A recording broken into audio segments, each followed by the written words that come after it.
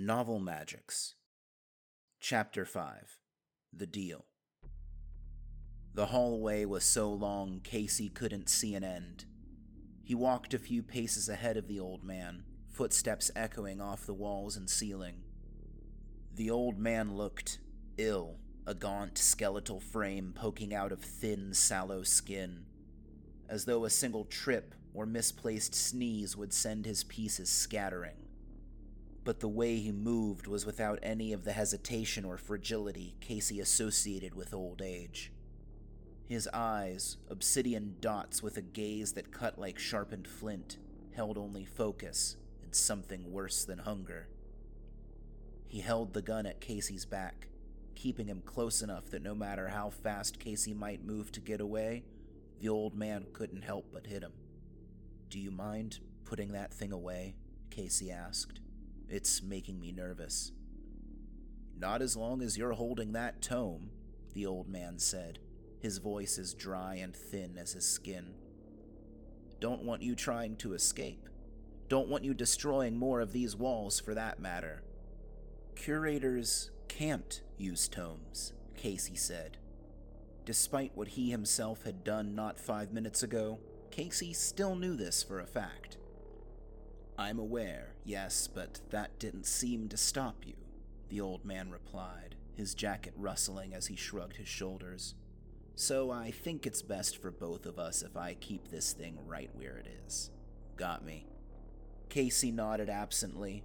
The realization of what he had done was only just starting to sink in, his brain allowed out of high gear for the first time since waking up attached to that machine. Not being able to use a tome was the whole reason one became a curator in the first place. Not many residents of Old Town worried about attending a college or university, which would be out of their price range anyway, except for those who had tomes. A tome meant a chance for access to the outside world. Meant one could find a job in the main city or go to another city entirely where the stigma of Old Town was non-existent.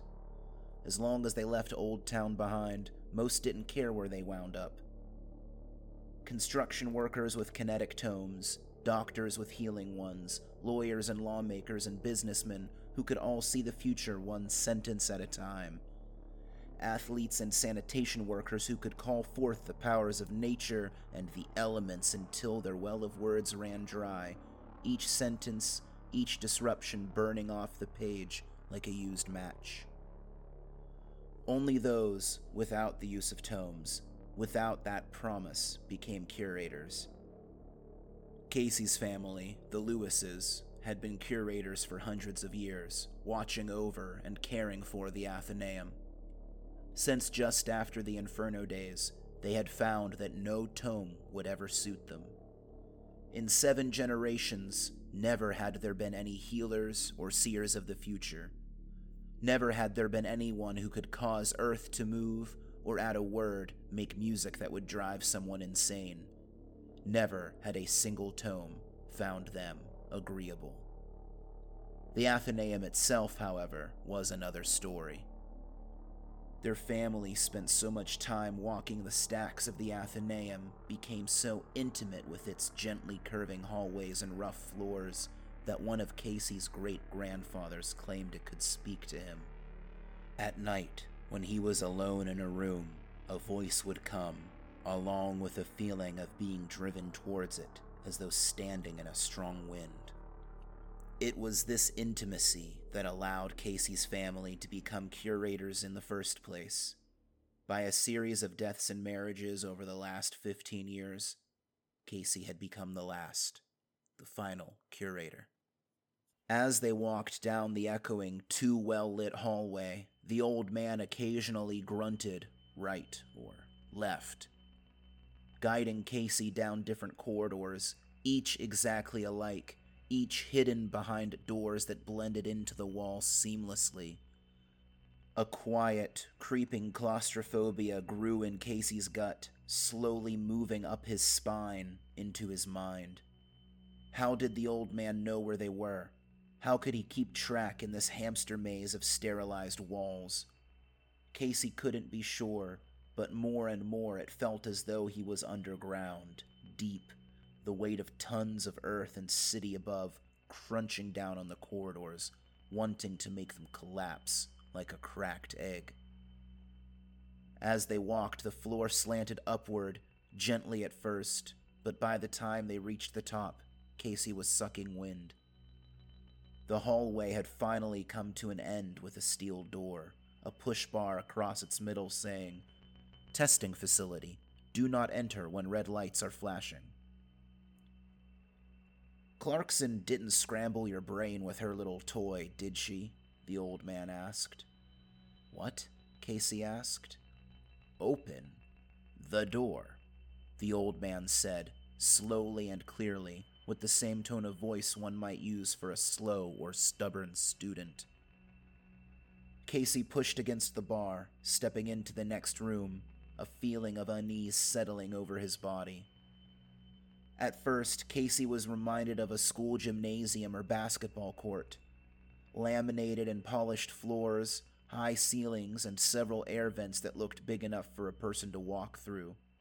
Lights and switches all sitting behind metal protective grates. Then Casey noticed the details, and the room came into focus as something between a science class, a doctor's office, and a library after a tornado had been through each in turn. Every wall had cabinets and shelves that hung over slate or rubber-topped counters. Each counter held machines that looked like something out of a hospital supply catalog. Rectangular tables were positioned around the room in a grid pattern, each one leaving space for 2 or 3 people to walk abreast without bumping their elbows on anything. Papers of all sizes, weights, textures lay strewn across many of the desks. Some of these papers were bound together, others torn and scattered like discarded moths. The walls were thick slabs of dark granite, their surfaces polished so well they shone like mirrors. High enough that anyone in the room could see it, blocky letters spelled Atarac Research Facility No. 3 on each of the room's 4 walls. The man steered Casey towards one of them, and he was forced to see his own reflection. An overweight man in his 30s who wanted a cigarette and a nap. The last curator alive, ladies and gentlemen. First one to use a tome, but held hostage by some mad old man with a gun. As they walked, Casey saw tomes. Dozens of them, in various states of what could only be described as dissection. He recognized a few as ones he had checked out to people himself. He couldn't remember the patrons themselves, of course, but he never forgot a tome that came across his desk. Casey saw one laying flat on a desk, titled Rat and Other Languages of the Deep. A memory clicked into place. He had given this one to a little girl, no more than 7 years old. She had not spoken once, merely came into the Athenaeum and walked right up to the tome all by herself, as if drawn to it. That had been, 5 years ago? Casey felt his jaw tighten as he saw that the tome's cover lay spread out flat, completely empty of its pages. "What the hell are these doing here?" Casey asked, feeling tension in his shoulders. His teeth ground harder, an impotent rage battering against the inside of his chest. The old man fired the gun into the air, and Casey dropped so hard to his knees that it hurt. He threw up his hands, hoping that this wouldn't be the end.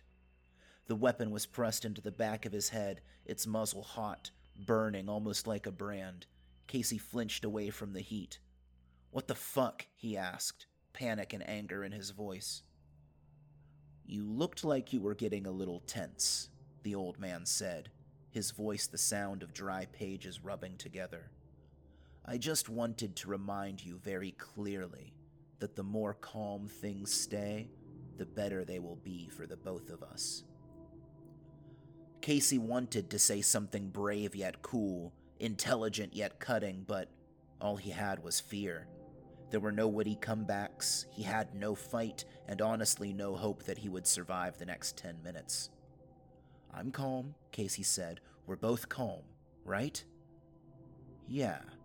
Go ahead and stand up, Mr. Lewis," the old man said, taking a step back, allowing Casey to once again reach his feet. He was shaking so bad that when they reached the door, also seamlessly hid into the wall, Casey had difficulty pushing it open. Behind the door was an office. It was huge, running along most of the testing facility's wall. The shared wall was apparently one way, allowing everyone in the office a nearly infinite view of the lab itself. It was filled with desks and stacked high with tomes and papers, the walls covered with cork and chalkboards, charcoal drawings of something that looked like a tunnel bending in on itself. The old man sat in one of the chairs and motioned with the gun for Casey to sit across from him. Casey eased himself into the chair, mouth dry, unsure of what to expect. "As you can see," the old man said, "we've been busy as beavers. Do you have any thoughts?" Casey opened his mouth to speak, but shut it again, not trusting himself to talk. "I take it you're not a fan," the man said. "Should I be?" Casey asked. "You're doing what?" He gestured around the office. "Destroying tomes? Stealing them? I recognized some of the ones you had out there. They belonged to people." The old man's expression didn't change, his face stony, except for what might have been a slight upturn of the lips. "Do you know who I am?" the old man asked. "Do you have any idea where you are or why I brought you here? Why we put the wires in your head and why we're so interested in that little book?"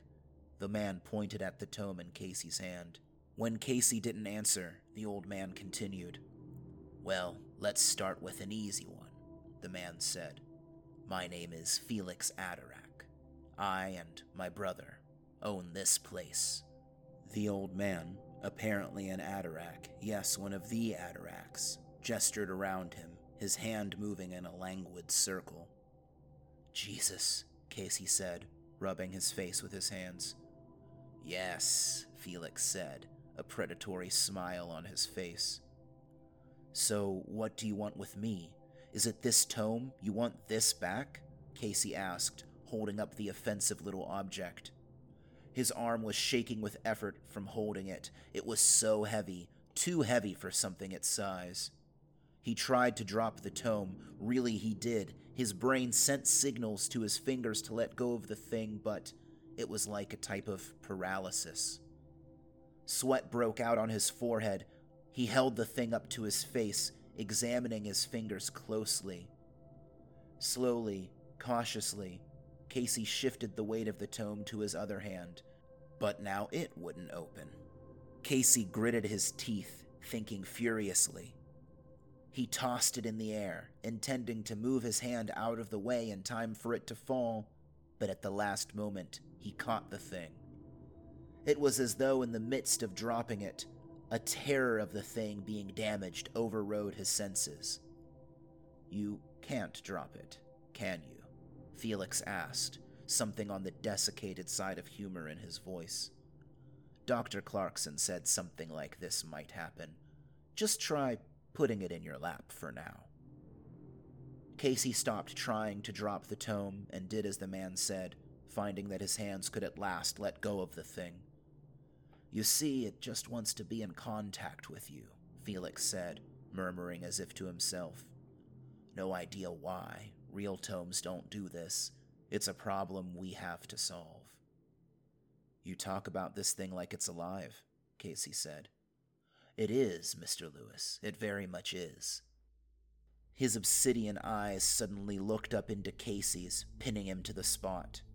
It felt like being stared at by a large cat.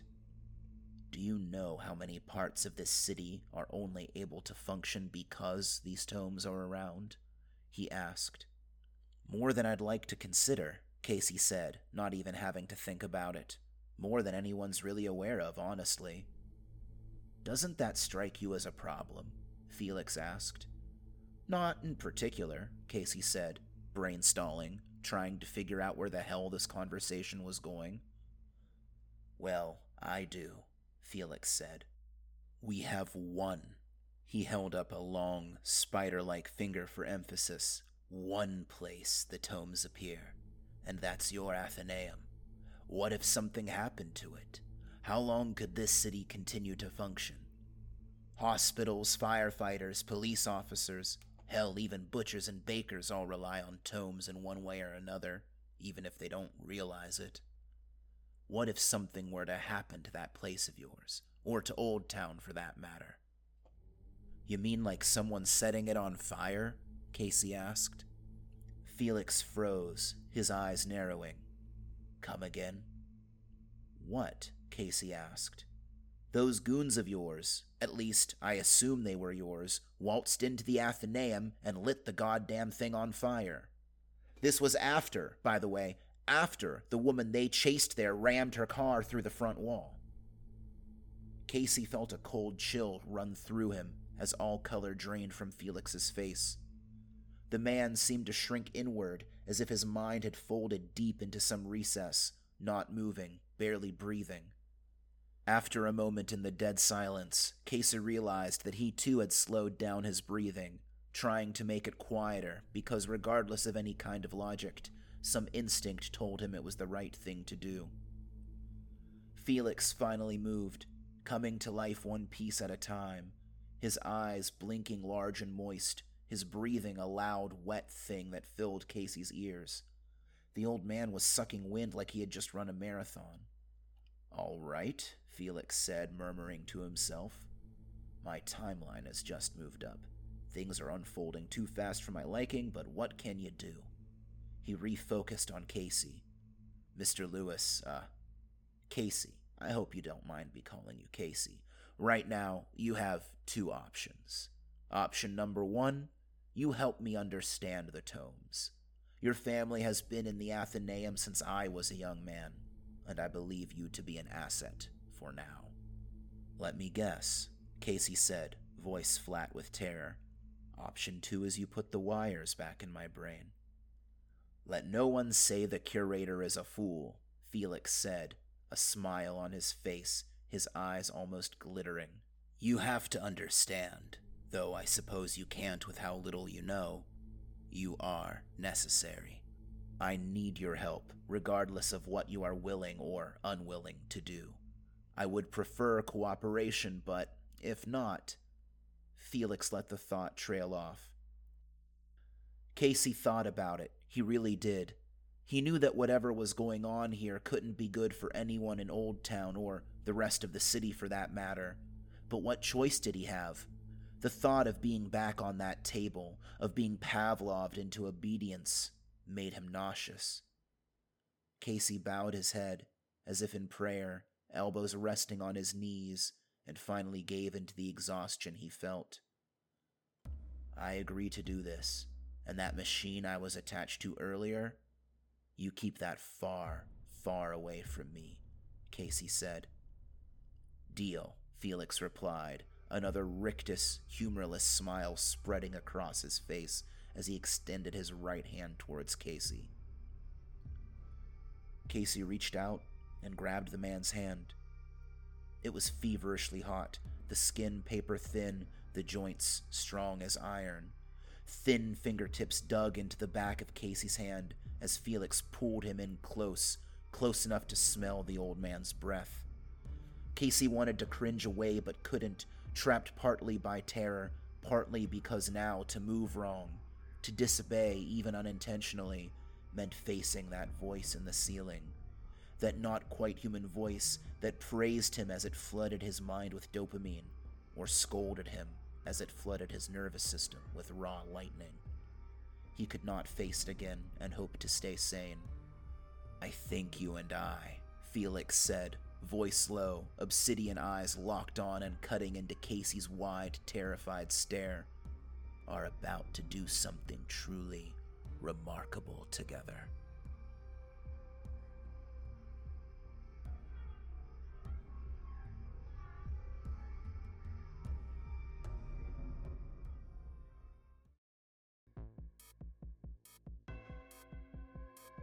Hey everyone, this is Michael Ostis, author of Novel Magics. Thank you very much for listening.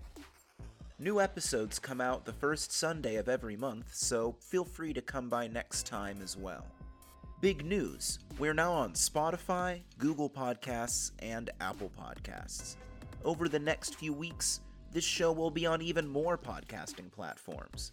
You can find us by searching Novel Magics on any one of these. While you're there, please consider leaving us a review. If you enjoyed what you just heard and would like to help this podcast grow, please consider checking out our Ko-fi account. You can find it at ko-fi.com/novelmagics.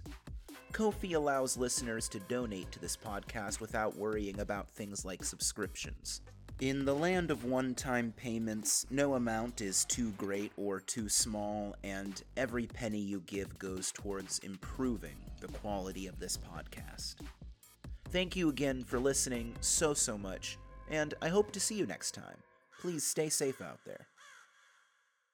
Novel Magics is an original story, written, recorded, and produced by Michael K. Ostis.